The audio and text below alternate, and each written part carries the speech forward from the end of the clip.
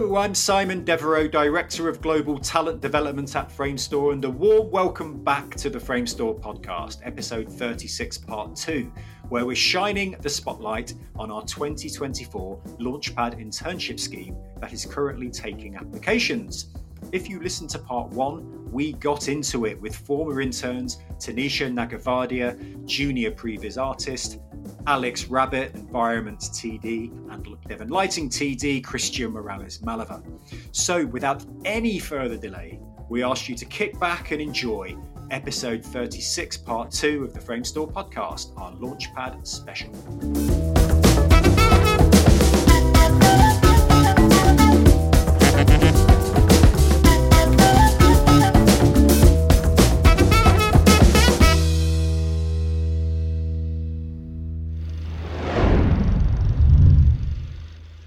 So we're going to get into the kind of latter part of the podcast now, where we're talking about all the kind of mentoring stuff, lessons learned, advice, all the kind of communication skills stuff. But my next question is, what's the most important lesson you've learned over your career? What's been a big learning curve? So I'm trying to think who we started with last time. So I'm going to start. Actually, I'll start with Tanisha, as we've just talked about previous. So what's your big learning lesson over your career to date, Tanisha?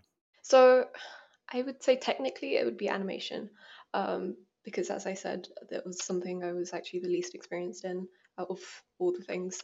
And I like to say that my animation has improved, and I think there's always room for improvement. But that would, like on the internship, it definitely felt like a really steep learning curve. But thanks to everyone's help, like my mentors and other colleagues and stuff, like I've learned a lot, and I'm understanding it a lot better than I did before as well. Okay. Brilliant. Well, what is it about that animation learning curve? What was the thing within that step by step that was the big lesson? What was the kind of, oh, wow, I didn't know that, or wow, that's the thing that I wasn't aware of? What about animation was it that made it a learning curve, apart from learning animation as a whole? Does that make sense? Yeah, I guess it's more like the process that works for me, because there's a lot of different approaches you can take with animation. It's like different workflows, I guess is the right word, and like trying to figure out which workflow works best for me. For me, it's working in step keys, if you know what that is, and that's where you just like kind of snap from pose to pose. And I find that the easiest, but I know some people prefer to just spline their animation, which is just like the poses sort of like flow together. Yeah, I think it's just sort of like figuring that out, like what works best for me and like what helps me make the like best work that I can. Yeah, cool. And learning animation like that, are you learning purely on the job, or do you have like a mentor? Are you doing any outside learning, or? Yeah, so I work on like personal projects in my own time, but a lot of my learning has happened on the job as well. And like as I've like progressed in the last year, I think I've been getting a bit more responsibility and a bit more like more complicated shots, more animation heavy shots, as time has gone on. So that's been nice, and it's also like helped me like show that I'm actually improving as well. Brilliant. Good to hear. Thank you, Tanisha. What about you, Christian? What's the most important lesson you've learned over your career to date? I was thinking about it, and I think that nothing comes for granted and nothing is perfect. Like, even though we're professionals, the studio, it's huge and everything, there's always like little details as an everyday life, things that comes across and change the things. You need to suddenly change something that you were doing, or maybe you got a new shot and something is not working, the latest animation is not working, something, and then you need to adapt, troubleshoot, find answers, look what's wrong, and improve it, change it, flag it, and move on. So I think as you expected, maybe things will run always super smooth, like, oh, everything is fine, it's perfect, no issues, but no, it is not like that. It's a bumpy ride, a very interesting, very cool ride, but it's always a bit bumpy, and you need to adapt to all those type of scenarios, learn about them, and improving all of those little details that are coming across. And at what point did you learn that, Christian? Was it early on? Was it on the internship, or was it later where you kind of, because it's quite hard, isn't it, when you work on something and then it gets changed, or like, maybe a shot gets emitted from a show. I mean, when did you learn that lesson? I think when the first time like I actually realized that was my first show itself when I was working at Jingle Jangle. You were having some animations working and then suddenly it stops working and then it's like, no, you need to check why it's not working. It was working before, now it's not working. It's because of the new effects is happening. It's because something changed in the layout, something changed in the model. You as an artist, did you move something in your lighting scenario that maybe it's breaking things up? And it was like, oh wow, it's not just like lighting and publishing your shots and making it nice. It's like figuring out why this is not working, what happened. It was that. And then this is when I started realizing, oh, it's more like you need to start learning how to troubleshoot all those things, because at the beginning, yes, you're a junior, you can ask your lead, but as soon as you're progressing, you cannot always ask your lead to help you solve the issue. Like you need to learn how to find out, hey, this happened, it's because of this. Yeah. I already flag it or I already solve it. Wow. Yeah. And was Jingle Jangle your first big show that you worked on? Yes. Yeah. So good. You learnt it on number one, credit number one. That's great. That was my first credit. Yeah. Okay. So what about you, Alex? What's your big, most important lesson that you've learnt so far? I wouldn't get attached to your work so quick, because things change a lot. For example, there's a long shot that I was working on a project, and I did a lot of set dressing and set layout and told some really cool little stories in this little environment. And then slowly I learned about in the edit, it can just get cut. And it wasn't the shot that was cut, it was just the start of the shot.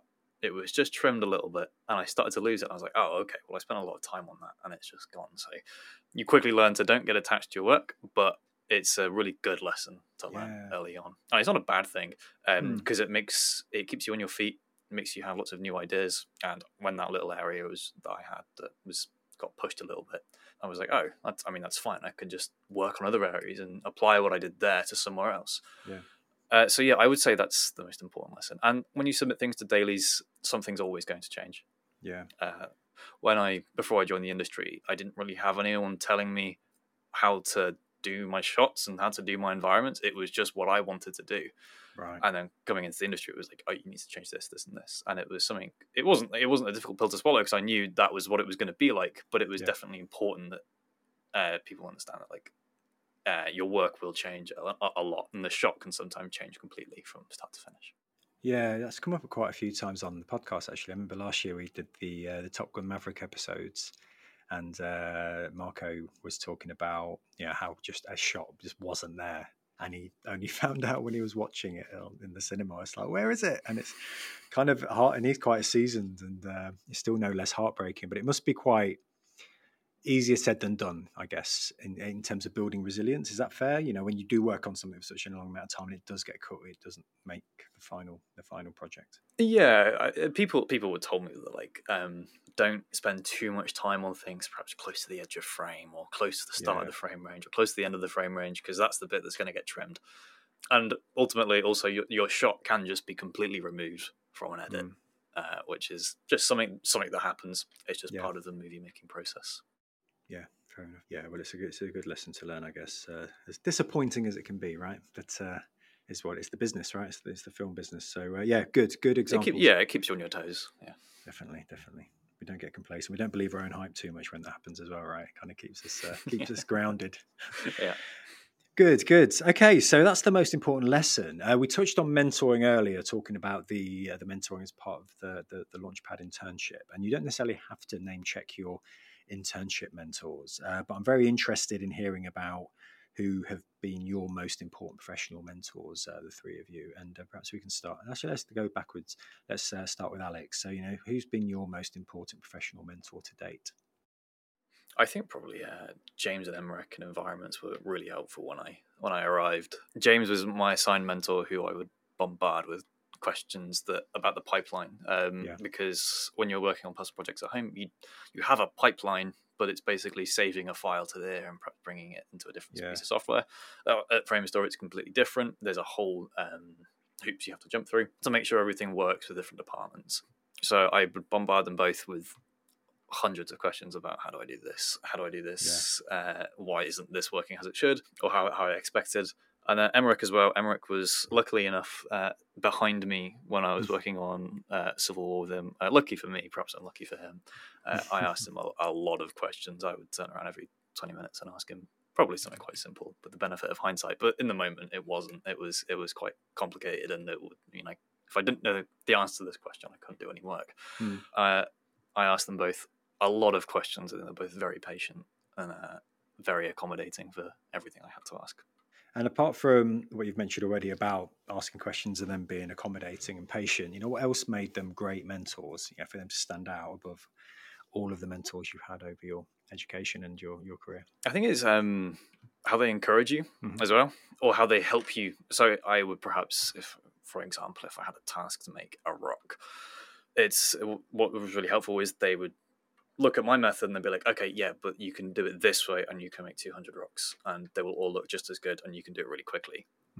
And it's kind of pushing you to learn new things and expand on. They'd perhaps give you a little bit of knowledge to start with, like, here's how you do something in Houdini.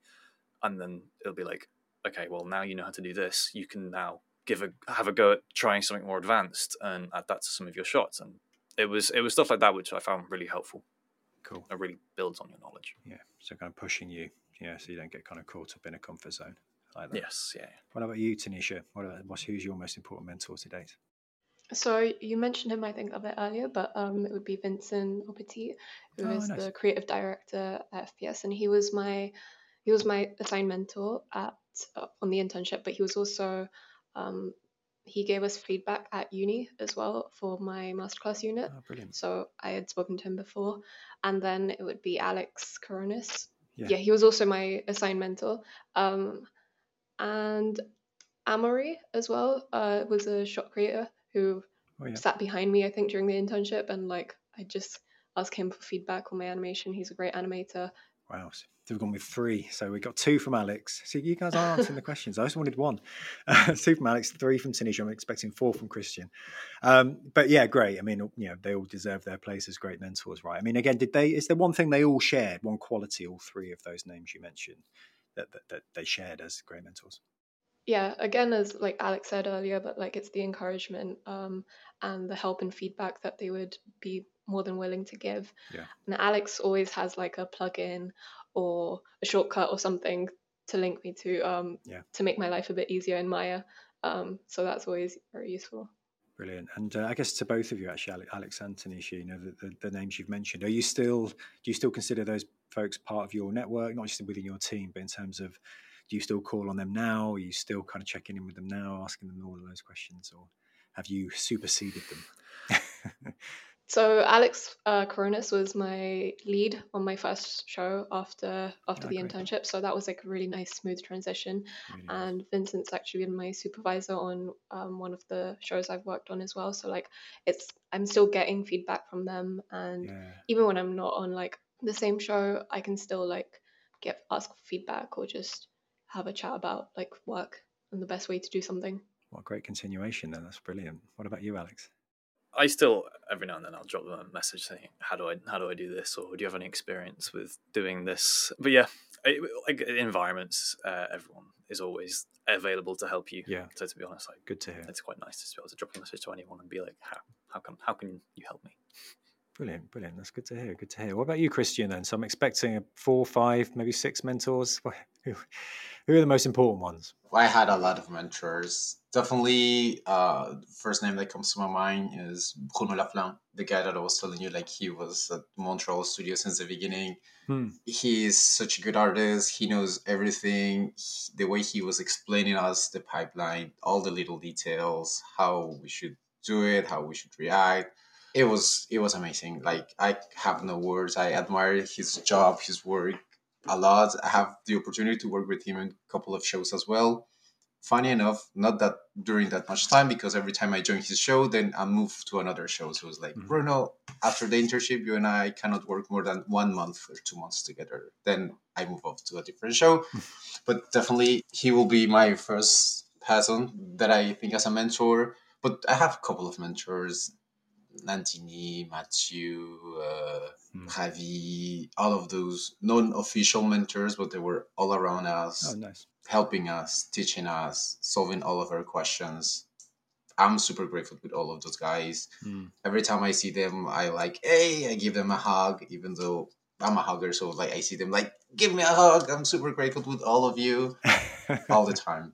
Yeah, it's really nice. And outside the internship, there's a lead that I've been working with him a couple of times. I've learned from him so much. Philippe, I think there's a nice chemistry working with them. Yeah. I also as well admire that guy a lot. It's incredible. Yeah, I love that blend between official mentors and unofficial mentors, like those folk that are assigned to you, and then all of this plethora of human beings who's come into your life professionally and continue that supportive relationship. I think it's super inspiring. It's really cool. Yeah.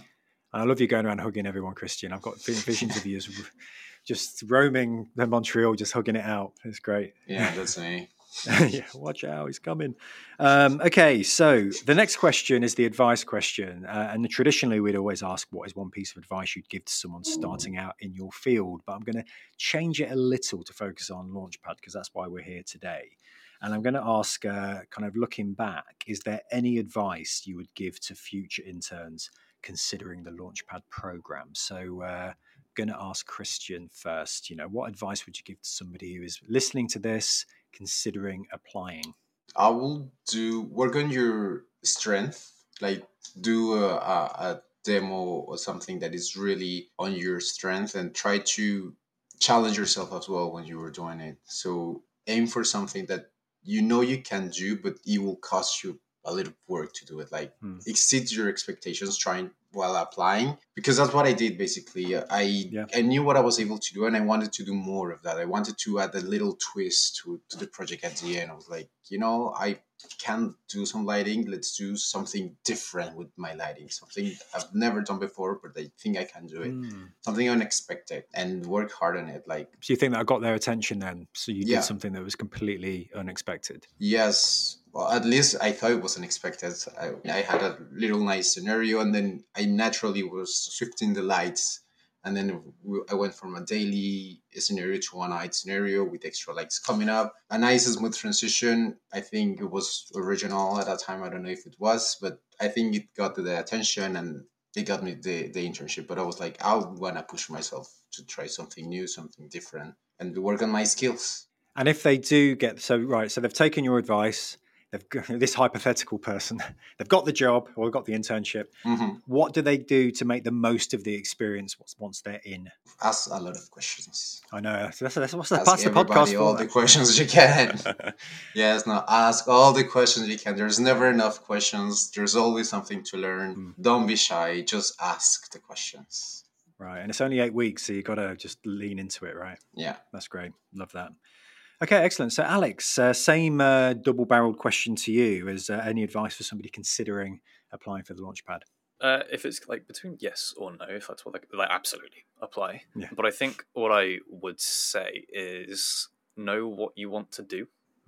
Don't go in, at least from my perspective, working in environments and applying for an environments position. Don't stretch yourself too thin. Like I said before, like environments is really broad. It covers so much stuff. Like my personal project, for example, was something I hadn't done before, but is a huge part of environments. It was like interior environments, which I had previously only done outdoors. So my portfolio was, off the top of my head, I'm pretty sure it was entirely outdoor environments. So I would say focus on a strong portfolio and focus on a particular thing and get a couple of pieces out like that. And I think that will really help people. And I don't know, knowing what you want to do, I think perhaps applying with, I want to do anything. Don't think that will be as strong as saying, I will know what I want to do. I want to do environments, or I want to do animation. I want to do this. That's what I would suggest. That's great advice. And for successful applicants, how do they get the most out of their 8 weeks? Oh, I feel I'm going to say the same thing again, but ask so many questions. 8 weeks, it sounds like a long time. Like 8 weeks from now sounds like ages away, but 8 weeks it flies by so quickly. I remember when we were interning, it was like the end of our second week, and it come around so quick. And it was like, oh, we've got 5 weeks left or 5 days left to finish our personal project. And it's like, oh, this is really quick. So learn as much as you can and ask so many questions. And at one point, you will stop and question yourself and say, like, I must be the most annoying person in this department asking questions. But no, keep asking questions. That's what you're there for. No one's expecting like the greatest piece of environment or character animation that they've ever seen. You're there to learn. Yeah. So unless you're asking yourself, I'm the most annoying person in the building, you're doing something wrong, right? Yeah. So you need to be. Yeah. I love that. Excellent. That's a good litmus test for Launchpad interns.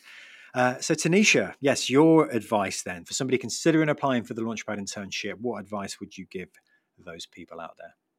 I think it would be that it's okay if you're not as prepared as you like, because your standards are always going to be so much higher. Like they're always going to be higher. Like no matter what you have when you're applying, you're going to probably be saying that like, oh, I could have done that better, or I could have done this better. I just think like it's okay if your reel isn't up to your standards, and you should just apply with what you got, especially if the deadline's like the next day, which is when I applied for the Launchpad internship. So yeah, it's okay. Like don't overthink it too much, just go for it. And to also be open-minded as well, because kind of from the same line as what Alex was saying about like focusing your application, you can, I think, check 2 or 3 different departments when you're applying. Obviously if you keep them like more focused or more like similar, then I think you've probably got a better shot. But you do have 2 or 3 different departments, so like maybe you can be a bit flexible there. Great advice. And same question, how do they make the most of it once they're successful for that 8 weeks? So I was going to say the same thing as both Christian and Alex, but I guess like for a successful applicant, you're probably going to have a lot of imposter syndrome coming in. And the best advice I got for this was actually from someone like a senior artist, and he was just like to me that it never goes. Like imposter syndrome, you've still got it. Like card carrying member. You might be 10 years. You might be 10 years into the industry, and you're still gonna have it. So I guess my advice would just be like, it's okay. You've got it. Everyone's got it. So just have fun. Ask questions. Don't be too worried about things, and just enjoy your time on the internship. That's a really good point. I think one thing I've learned over the years, and I'm quite an old man now, is I've almost regressed a bit. Like I think when I started my career nearly 30 years ago now, it was almost I had to be the expert, and you could never show any kind of weakness. And I'm going to be turning 50 this year, and probably in the last 3-4 years, I've almost kind of gone in a different direction now, and I've almost seen myself as a novice again, and reframing everything as a challenge and making sure I ask all the questions. And you mentioned, Christian, you mentioned curiosity earlier, like, approaching everything with a healthy dose of curiosity, because you're always on a learning curve. I don't care how old you are or how seasoned you are, how long you've been in the industry, whether it's a short tenure or 50 years in the game, you're always learning. So I agree. I think imposter syndrome is seen as a negative thing. And I think it gives you this kind of humility almost. People who don't have imposter syndrome tend to be the most annoying people in the room, or the biggest egos in the room, if that makes sense. So I think owning that imposter syndrome as a positive, I think, is key. But a great answer. Thank you, Tanisha. That's great. Good answers, guys. You're smashing this. There's some knowledge bombs being dropped left, right, and centre here. So I'm going to move neatly into my next question, which is always an interesting one. I'm always keen to hear the answer to this one, which is, what's one question you wish I'd asked you, and how would you have answered it? So I'm either doing a brilliant job and I'm covering all bases, or there's that one question that you're dying to answer, but it's just not there. So Alex, tell me, what's one question you wish I'd asked you? I was actually going to say the greatest challenges of working as a junior, and it was kind of going to come back to what Tanisha was saying about imposter syndrome. Like you guys just said, it is something that I'm pretty sure everybody has at some point, and they probably maybe still do. But I think I can say with relative confidence that most people have imposter syndrome working in visual effects, and it's completely normal. And like as you guys said, if you don't feel like you have imposter syndrome, something's not quite right, or perhaps it's really common and it's perfectly normal. Because I remember when I was I'd been offered the position on Launchpad, and I think one of the first things I did was go on LinkedIn and find all of the other successful applicants, and it was really unhealthy. One of the first things I did was look at everyone else's portfolios, and I was like, oh my god, these guys are amazing. Like, why me? It's really unhealthy, but it's perfectly normal to like go through this feeling of inadequacy. Yeah, you're definitely not inadequate because you're working at Framestore. But yeah, it's normal for imposter syndrome. Yeah. How did it feel walking through the doors at Chancery Lane on that first day? Oh, really weird. Sorry. No, it was really strange because you got like the big Paddington print and the James Bond print, and I was like, this is obviously I knew it was serious beforehand, but like until you were like there and you're like in this huge building and it's like, oh, this is like really quite something else. Very special, very nerve-wracking, but those feelings were quickly put aside once you meet everybody else in the team, and yeah, that's great. Cool. No, thank you for answering that, Alex. Sorry, I'm throwing these curveball questions that I haven't said. That's okay. So you answered that beautifully. Thank you. So Christian, same question. What's one question you wish I'd asked you, and how would you have answered? How was the feeling during my first day at Framestore? Like actually what you were saying just right before. What were you feeling? And I remember, as I didn't get the internship right away, it took me like a call 2 weeks later to be notified that I got the internship. I was worried about having another lighting intern with me. I was like, oh, is it going to be like a competition? What's going to happen? Like, yes, because exactly. I was like, oh God, the guy that took my position first. So I was really nervous, I remember. And then he and I became really cool friends, and it was really nice.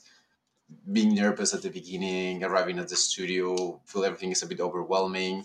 And when you finally sit down in your computer and you have your screens and they open the project and you're like, oh wow, this is huge. Like so many things that you will need to learn, you will need to do that. Yeah. And I'm going to be able to actually do it. Like that type of feeling.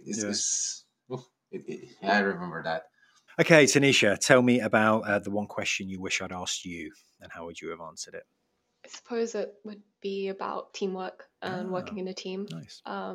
Because that's a lot of what we do is working in teams, and just saying that it's fun, and it's really important to improve your communication skills like from the start of your career, because you have to communicate to work in a team. You have to, if you've got a problem, you have to ask, because people are so quick to help out. There's no point in you just losing brain cells over something simple that someone has also dealt with already.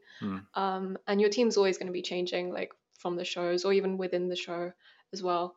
And you're always going to get like different views and perspectives on the same things. And that's fun. And then, also like you sometimes get to collaborate with people in other departments, which is fun. Like me and Alex have actually worked on the same show together briefly when he was in Previs. Cool. So that was fun. Oh, also, my first day at Framestore was obviously the same as Alex's, but it was the hottest day of the year. And we walked to the studio and I was very sweaty. And so, like, I think the whole thing felt like a hallucination and a dream as well. It is kind of like, because it's all kind of my experience of walking into Framestore, even before I joined Framestore years ago, and I walked in, and it's Chancery Lane at least, it's kind of all glass. I get a sense there's not a brick anywhere. It feels like some kind of magical palace or something, like it's just all shards of glass. That was my memory, and it's so transparent. You can see all the lifts, and it was this big. I can see why that would be overwhelming. Yep. In a good way. Whelming. Regular whelmed. But yeah, great answer for sure. And I'll throw you an off-kilter question as well, okay, Tanisha, because I did that unfairly to Alex, so I should do it to you as well. As you talked about kind of the team working experience, and I don't like, those people that know me know I don't like using the word soft skills. I think it devalues them. So I like to call them human skills. So what it was the most valuable team working human skill you developed from day one to now? It's probably just being, I kind of mentioned it before, but being okay with saying that you're struggling with something, or like, I don't know why this isn't working. Is anyone else having the same issue? And I think at first I was afraid to admit that I'm struggling. But then the second I did, and then people's replied to you on the group chat, they're like, oh, me too. Like, I had this, and like, it just makes it so much easier after that. Yeah, that's a real mentoring trait, actually. I forgot what it's called. It's not self-deprecation, but it is kind of saying that, if somebody says, oh, I'm struggling with this, you can go, yeah, I did too. or I do all the time, and there's something about it kind of levels the playing field, because when you think about, we're working with senior folk or people more experienced than you put them on this kind of platform, and actually they've been there, they've dealt with the same challenges as you, but when they tell you, it's quite a powerful thing for you as the kind of mentee. You also find out like quicker ways of doing things as well, because maybe you were doing something like in a very long-winded way, and the more you communicate, the more you're humble about your work, you're gonna find out a lot more about how to do it a lot better. Yeah, totally. Self-disclosure was the word I was looking for. Self-disclosure, you're disclosing. And I can name so many senior people here and external. I run the Access VFX podcast and didn't do much of them last year, but we always asked, do you suffer from imposter syndrome? And every supervisor, every EP, every MD we spoke to all said yes. Nobody ever says no. So hearing that is, again, really empowering, I think, when it does happen. So excellent. Well handled. So we're going to get into kind of some more of the kind of relaxed questions now as we get towards the end of part 2 of the episode.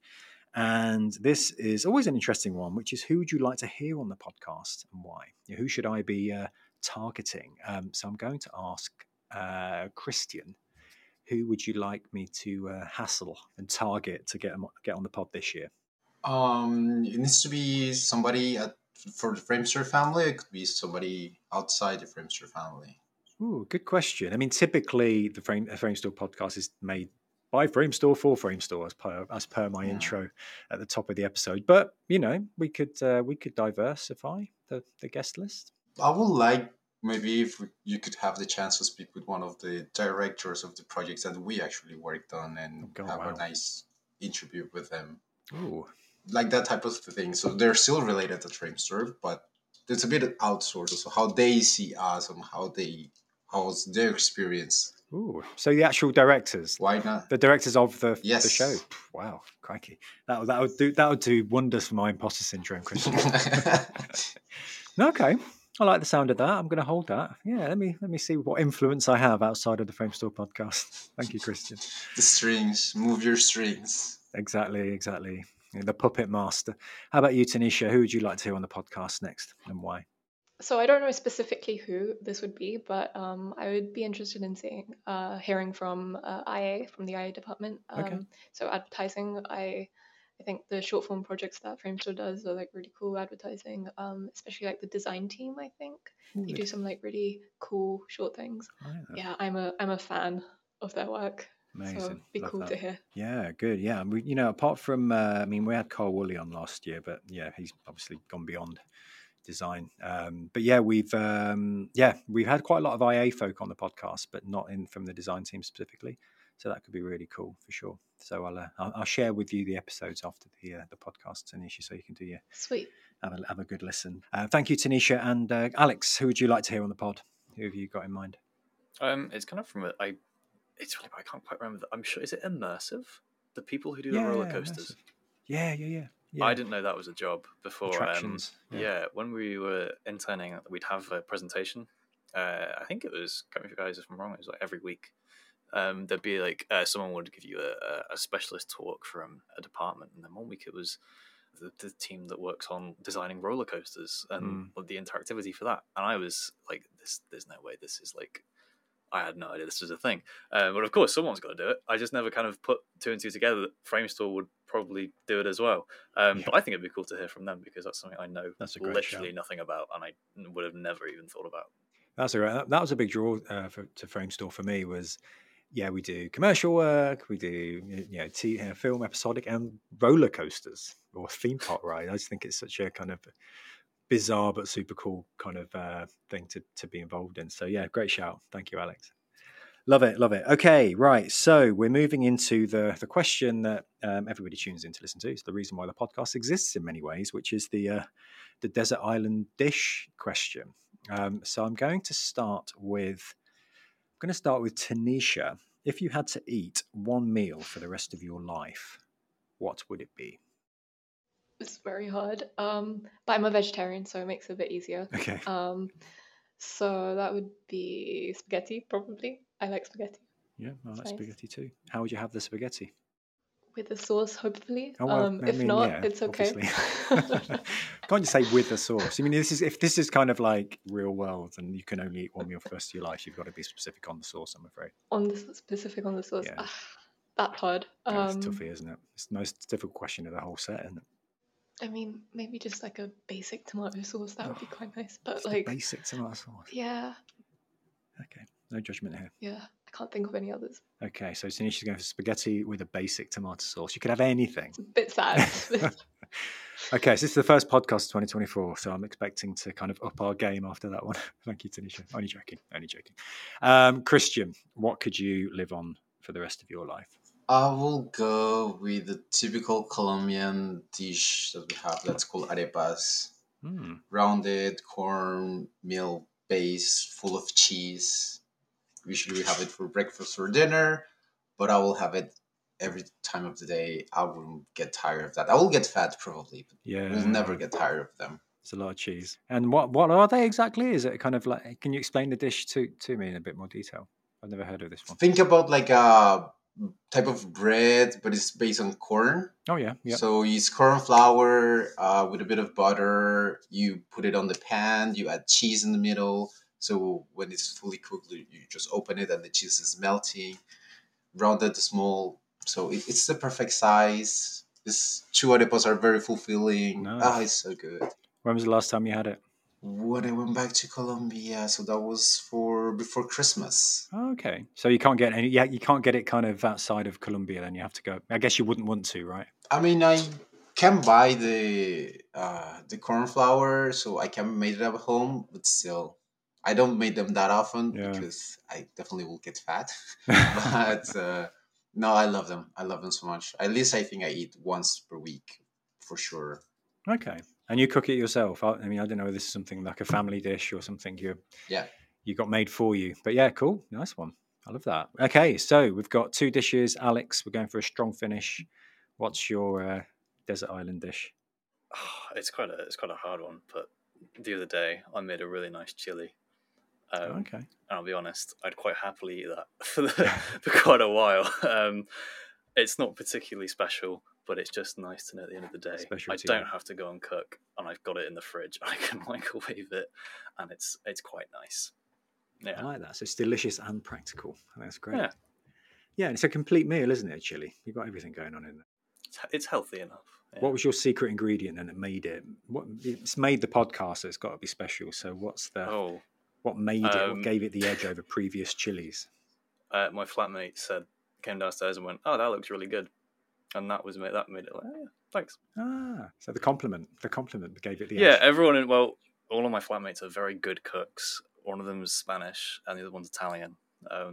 So it's quite a high bar in my flat. High praise. So it's quite nice, high praise to hear that my chili looks quite good from someone who generally doesn't like my cooking. I love the secret. Yeah, the secret ingredient is praise. Yeah, it's a little pinch of praise. Brilliant, great answers, guys. Thank you. Could I change my answer? Okay, let's rewind. Again, you're on thin ice. Am I allowed? I guess we're here already. Yes, of course, Tanisha. Go on then. Let's move on. After I had Christian's answer and Alex's answer, I was like, I've got a better answer. So it would be pani puri. So that's like a Indian street dish. No, it's okay. Yeah, it's like this pastry bread. I should probably ask my family or something what it actually is, but it's like a puffed sphere, and it's filled with like potatoes and like coriander and like chili and chutney, and then you put this like tamarind sauce in it, plus like a mint sauce, mint water, and then you just like pop the whole thing in your mouth, and it's very nice. That sounds dreamy. And is that something that gets made for you? Is that like yes, but I've helped out. Like it's like a family dish, so that we sometimes it's like dinner time. That's all we have, like just 10 plates of this. Oh my God. That sounds delicious. I love that. Much better than spaghetti with a basic tomato sauce. Yeah. So thank you for sharing that, Tanisha. Yeah. 3 super strong additions, and rightly so, for our first episode of the year. So my final-ish question, I've got one that I haven't prepared you for. So sorry, I'm going to throw all of these curveballs at the three of you. But the question that we continue to ask, which isn't officially part of the questions, but I ask it anyway, is getting additions to the Framestore Daily Spotify playlist. So it started on episode 1 all the way back in November 2022 with Sergio Gonzalez's first episode. And his question I wish I'd asked him was, what does he listen to while he's working? So he gave me a couple of tracks and then we just built on it. And it's a very eclectic playlist, as you can imagine. So, Christian, what track or tracks do you listen to when you're working? If you do, you might not. I sometimes listen to music like 50% of the time. But honestly, it's a roller coaster of music. It changes so drastically that people sometimes ask, like, are you serious mixing like classic rock with reggaeton, and then you have something like very popish? Like, I don't know, it's just a mess. But I like my music, right? So it's a huge variety of rhythms. Okay, is there any particular track you listen to right now that you're into that I can add to the playlist, or shall I follow it with you afterwards? Actually, I've been very addicted to Murder on the Dance Floor again. Oh, you've been watching Saltburn. Exactly. So I've had that song in my mind lately. So I've been listening to it a lot lately. Me too. I can't get it out of my head at the moment. Amazing, great choice and very on trend. Thank you, Christian. What about you, Alex? Can you give us a track that you are listening to while you're absorbed in your environment's work? It's Chicago by Sufjan Stevens, because I just finished watching The Bear. Oh, what a show! It's such a good show, but I don't know if it's great to listen to the music from the show because it's so incredibly stressful to watch. But yeah, I really like the music in it, so I've been listening to that. That's a nice track, particularly on that soundtrack. I listened to the full. There's something on Spotify which is all the music from The Bear. I was obsessed with that show, and I'm still looking for an excuse to rewatch it. I think it's incredible television. It's so good. I love it. I know. I've never watched anything that is so stressful but so comforting. It's weird. Like, it really stresses me out. It's a bit of a roller coaster, but it's really good. When they're preparing the food and there's these moments of calm or these emotive moments as well, I think it's amazing. Yeah, I'm due a rewatch. Wow, so we're referencing, it's basically the Golden Globes, isn't it? Saltburn was nominated, Bear swept the boards. So we'll add Chicago by Sufjan Stevens. And Tanisha, what have you got for us while you're pre-vising? What's your top track at the moment? So this might not be very popular, but it would be, I have a Mario playlist that I listen to. It's quite stressful sometimes. Because it's quite fast paced. But I love the Rainbow Road Lap 3. It stresses me out, but it makes me get things done, especially when we've got a deadline coming at 4 p.m. later that day. It helps me be more efficient. I love that. Yeah. What a great shout. We've never had anything like that before. I'm adding it. But I'm also listening to the Blue Eye Samurai soundtrack, if you've heard of the show. I know the show, yeah. It's a very good soundtrack. Is that worth watching? Yes, I recommend it. Check that out. Yeah, it's on my list. I love that. Oh, wow, listen to Mario gaming music. I might try that when I'm trying to hit a deadline, just to kind of up my game a little bit. Brilliant. It helps. Yeah, love it. What great examples. They're all going to land on the Dailies playlist not next week. We're recording this the week previous, but they will be there. The links in the show notes. Enjoy these amazing tracks, among others as well. So that brings us to the end of the podcast. Now, before I let you go on this second part of our episode, I wanted just to ask you a cheesy question, because we're here to celebrate the Launchpad. It's out there in the world. If you're listening, please stay tuned, because in the pre-recorded outro, I will talk about how you can apply, where you can apply, closing dates, all of that stuff, which I won't bore the three of you with. But my question is, can you leave our listeners with one word that describes your experience on the Framestore Launchpad internship? Alex, tell me, what one word sums up your experience? Can I change it slightly and be like one word I would tell to people? That's fine. You can have that. Does that count? It would just be relax. Nice. Oh, that's nice. I like that. Just chill out. Big capital letters. T-shirt slogan. It's okay. It's going to be okay. Love it. Thank you, Alex. Tanisha, one word. What you got? Probably epic. Epic. Great word. It was pretty cool. The internship. Epic, relax. Christian, going to complete the triangle. What have you got? I will say fun. Nice. It was really fun. If that doesn't sell in the internship, I don't know what will. Epic, relaxing, and fun. Brilliant.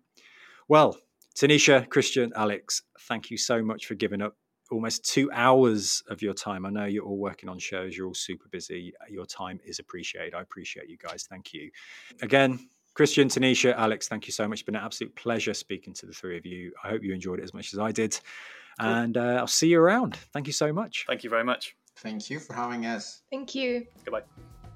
Well, that concludes this week's Launchpad internship special with our brilliant intern alumni. To get involved in this year's programme, check out the link provided in the show notes of this episode for comprehensive details about the programme and the application process. This year, we're offering summer internships across various disciplines, including production, animation, modelling, rigging, texture, creature effects, lighting, FX, environments, digital matte painting, compositing, concept, design, and real-time. If you're in the final year of your degree or have graduated within the last 12 months, please seize this opportunity to be part of the 2024 Launchpad. Kindly be aware that the deadline for applications is March 22nd, 2024. A massive thank you to Tanisha, Alex, and Christian for agreeing to come on the podcast, Ian Landman and Sky Chappelle for suggesting we do some Launchpad episodes, and as always, a big shout out to Sam Sosnowski from the Global Training Team for another killer edit. In just 2 weeks, we return with another inspiring conversation from our global Framestore community. Until then, take care and thanks for listening.